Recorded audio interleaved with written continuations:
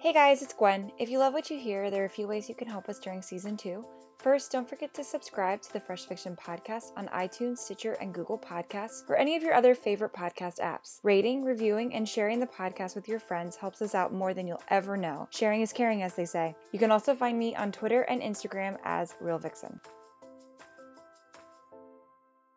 Welcome back to the Fresh Fiction Podcast. Today I'm joined by author Denise Swanson, whose newest mystery, Daimia River, is the second in her Welcome Back to Scumble River series. In Daimia River, Scumble River school psychologist Skye Dennison Boyd is captivated by the body discovered in a local bowling alley. Everyone in the town has a reason to want Paige Myler dead. She's the representative of the insurance company many residents are suing for the following the tornado in the previous book, which then makes everyone a suspect. I'm thrilled to welcome Denise Swanson to the podcast. Hi, Denise. Hi, Gwen. Hi.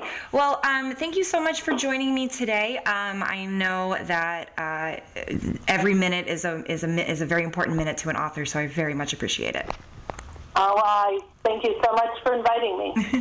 So, Denise, for our listeners, do you mind telling us a little bit about yourself and how you started writing? Well, I actually wrote my first book when I was in kindergarten. Really? I am an only child, and I grew up in the country on a farm, and I had nothing else to do. So my mom taught me to read before I went to kindergarten, and by the time I went to kindergarten, already reading, the teacher really didn't know what to do with me. So she put me in the back of the room, and she said, "Amuse yourself." Really? It's never a good thing to tell a 5-year-old. Nope, it is not. Or a 6-year-old. I think I was 6. So I looked around the room and I saw all these books, and I loved books, and I thought, I will write my own alphabet book. So I did. And around Thanksgiving, I finished it up, and I brought it up to the teacher, and I said, "Mrs. Sullivan, look what I did." And she got this really weird look on her face, and she flipped through the tablet that I had used, and she said, "You've used up your whole tablet. What are you going to use for the rest of the year?" Oh, no. My first bad review.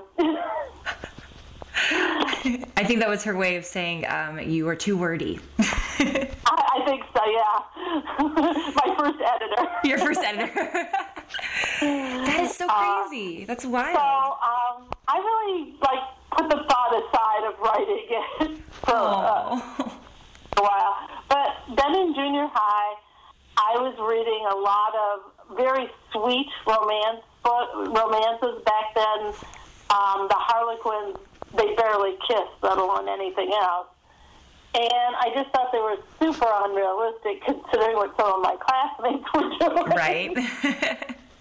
So I started writing my own romance, and the teacher caught me, because they always do. Yep. And she said, if you're going to do this, you have to do this you have to read it to the whole class. And thinking, well, okay.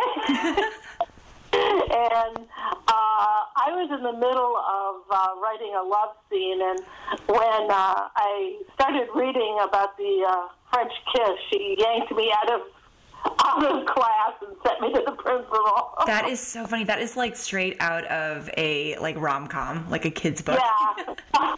Except I didn't get the handsome hero. No. Principal and my dad, who was not happy with me. So my second bad review. Mm-hmm. I see a trend. So then I decided writing was probably not a good idea. Every time I did, I got in trouble. So I did not try to write again until I was nearly 40 years old. Oh, wow. Did you really feel like a lot of it was from those residual early days, or was it just that you were doing other things? Well, a little of both. I mean, I think if I would have been encouraged, the teachers would have been like, "Wow, that's so nice. You should keep this up." I would have. Mm-hmm. But, without that encouragement, and, to be fair, back in the day, if you were going to go to college, you really should go for something that could earn you a living. Sure. Not, liberal arts.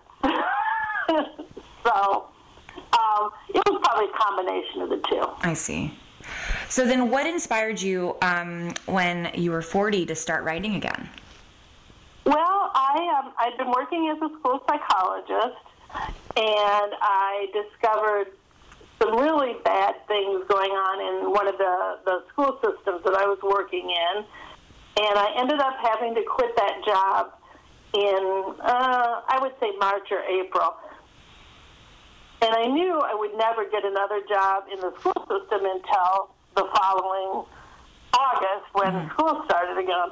So I had 3 or 4 months where I was just going to have nothing to do.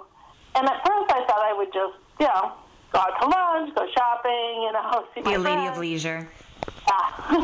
And that lasted about a week and a half, and then I was bored. So I just sat down, and I'm like, well, I really love to read. I've been keeping notes for, 20 years on all the funny things that have happened to me and characters I've met. I'm going to try and write a book. So that's what I did. Your first book came out in 2000. How long between when you first started writing to getting that first publishing deal? It took a long time. I would say took me probably about 3 years to find an agent. Oh, wow. Okay. I had roughly 270 rejection letters. I'm seeing a trend. You're very resilient. I love this. I have a little plaque on my wall, and I used to use it with the kids I would counsel in school, and I realized it applied to me too, and it said, it's not how good you are, it's how bad you want it. So I just kept sending them out. I was getting very discouraged, but when I was about to quit, my husband said to me, okay, what happens if you don't send the next batch of query letters out? And I'm like, well, I quit. I'm never going to get published. And he said, and what happens if you do? And I said, well, I'll probably get rejection. He said, yeah, but you said probably. Oh. That's so sweet. And then it took the agent that I finally got about 18 months to get me published. Okay. So then from then it kind of snowballed, which was good. Yeah, once we found the right home, and a lot of it, you hate to admit it, but a lot of it is luck. Of course. And, once we found the right editor who, had the right list going, who had the opening, and who liked my voice, she signed me up for a 3-book deal right away. So, from then on, I was just under contract from, the year 1999 on. Yeah, that's great. And so, 19 years later, it's a good place to be. Yeah. So I'm curious for you, because you said, you wrote your alphabet book when you were in kindergarten, and then you had your junior high romance that got you into a lot of hot water. What made you decide that mysteries were your bag? Because I know you've also, in the last few years, you wrote a romance, but you've pretty much stuck to the mystery genre. Well, I really love both genres. Mm-hmm. I love my mysteries, but I love my romances too. And I think, again, it's sort of fate or happenstance, or, I managed to find an agent for the mystery. She, sold the book, and it did a lot better than anyone was expecting it to. Mm-hmm. And from then on, you're just sort of in that cycle. I had a 3-book contract, and then almost right away they offered me another contract because the first book did really well. And, it just snowballed. Yeah. But I always had been in the whenever I had a few weeks between having to, be writing on contracts, I would go back and I would, work on my romances. So, ideally I'd like to split my time evenly, write a romance and a mystery, mystery, romance. Mm-hmm. But, since I'm putting those out by myself, I don't have the kind of deadline I have with the mystery. Sure, yeah, that makes it definitely a little bit more challenging to get those done when you're like, well, I have all these other ones that are under contract. Yeah, that somebody is, emailing me going, so how's it going? Yeah. Do you find a lot of similarities or differences between the two genres? I really think there is more similarity than people think with the two genres. Almost every mystery, even the really dark ones, have a tiny bit of romance in them if you think about it. For sure. And the cozies, which what I write, usually have a ton of romance in them. Usually the relationship is a very important part of those books. So, it's just, and then if you look at romances, they don't usually have a murder in them, although is romantic suspense, but there's usually some mystery that the characters have to solve to get their happily ever after. So, in the mystery side, you're putting in the clues to help the sleuth solve the murder, and in a romance, you're putting in the clues to help the hero and the heroine get to their happily ever after. Yeah, and I think that those are definitely, they both also just have so much character. They're also so character driven, which is really great too. Right, and that's my where I shine is I am much more a character driven author and reader than I am a plot driven author. You've had 3 mystery series. This is your 3rd one.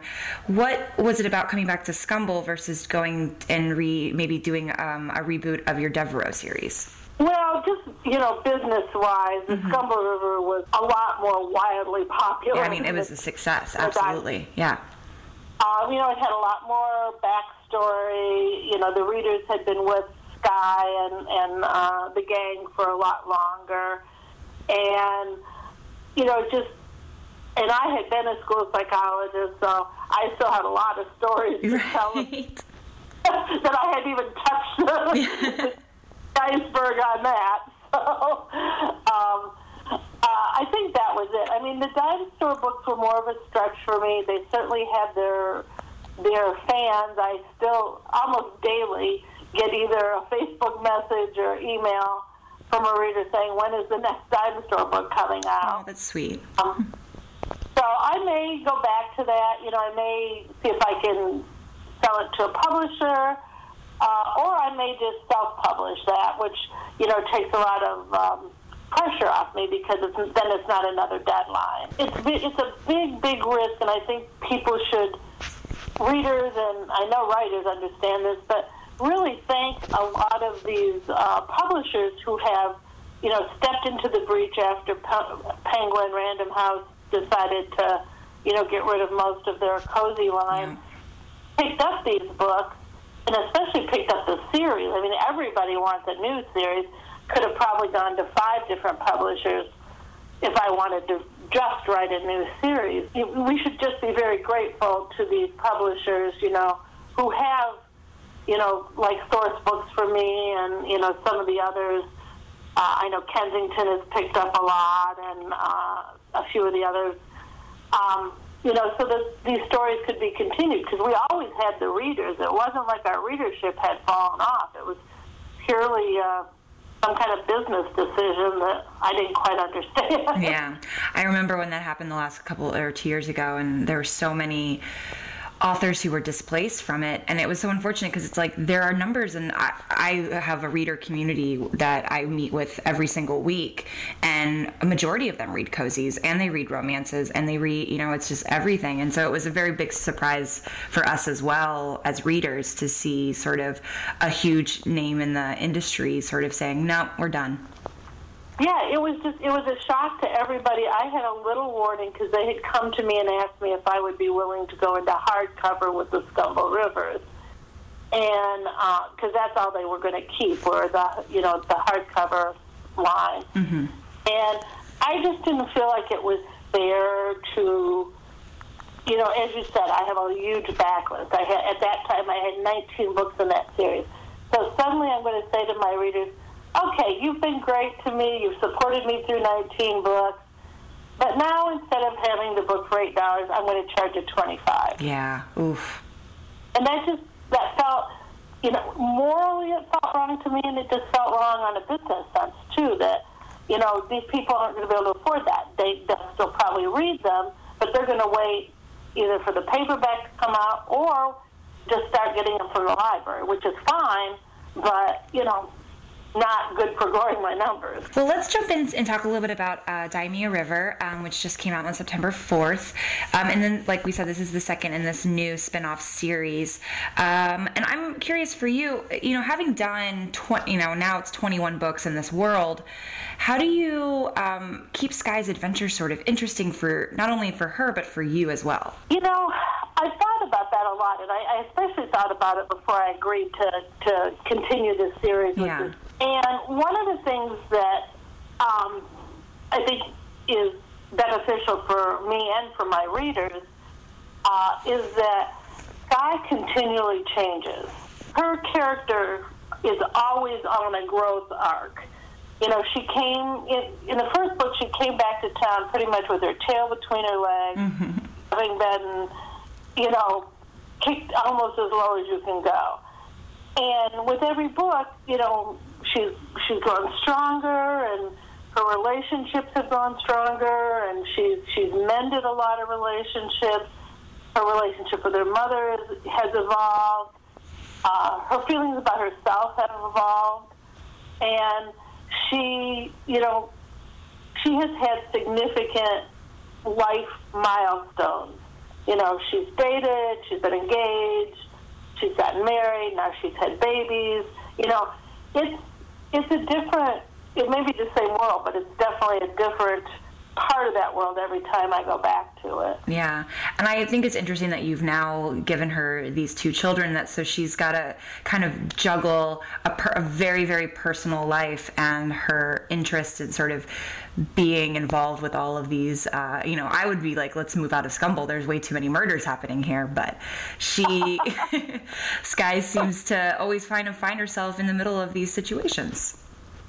Well, that's the one really hard part about writing an amateur sleuth book is having any kind of believability for them to keep getting involved in these murders.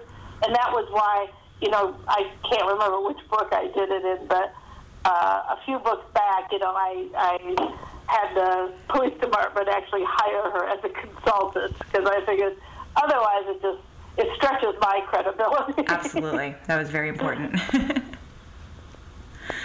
Well, so Denise, before I let you go, I have one question for you. It's kind of, we talk about on the podcast what we're watching, what we're reading, and what we're listening to, because I know as a writer, you probably still love reading and love stories in all different forms. So I'm curious if you have any recommendations for us. Well, one of my favorite authors, and I will, just admit, also one of my best friends, Heather Blake, just had a book come out, To Catch a Witch.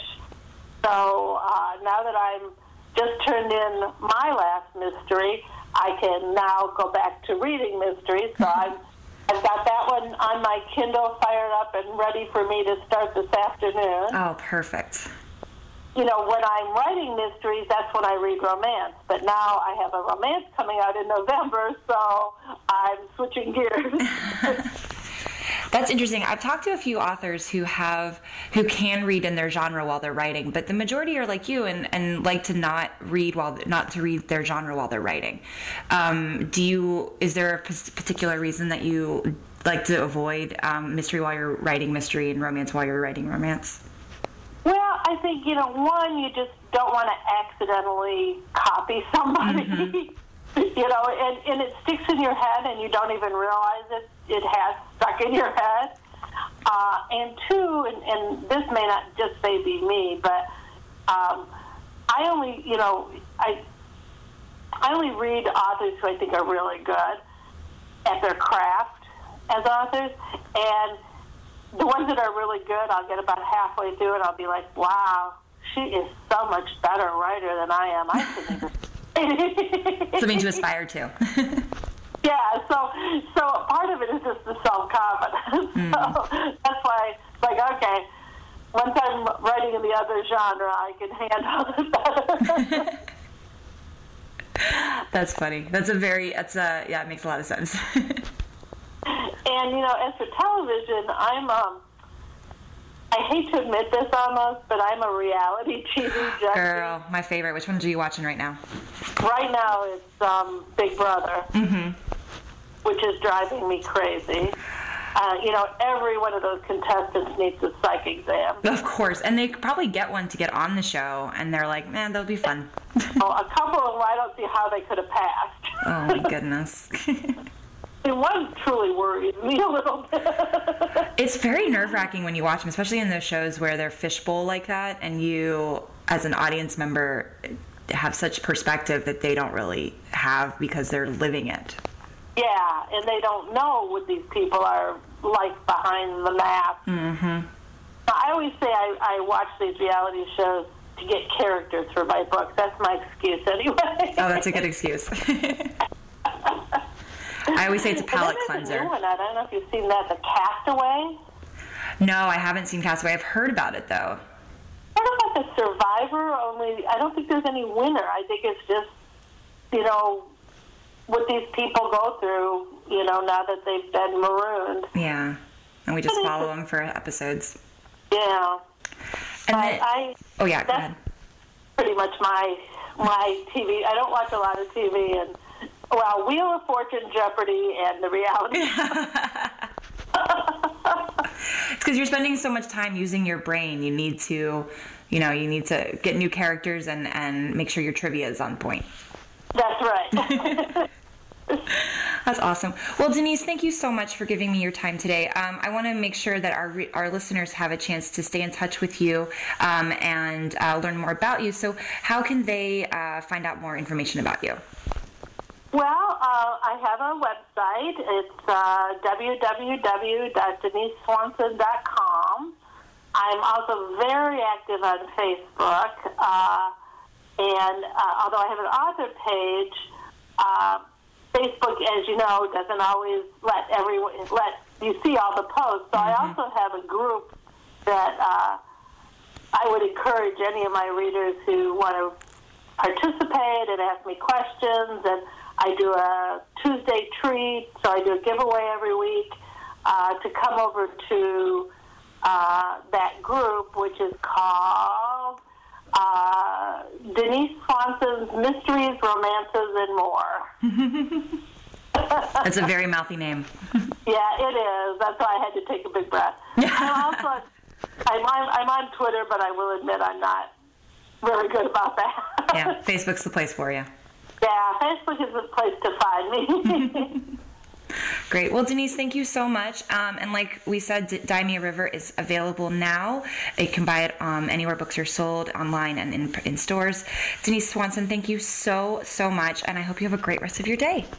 Thank you. Hey guys, it's Gwen. If you love what you hear, there are a few ways you can help us during Season 2.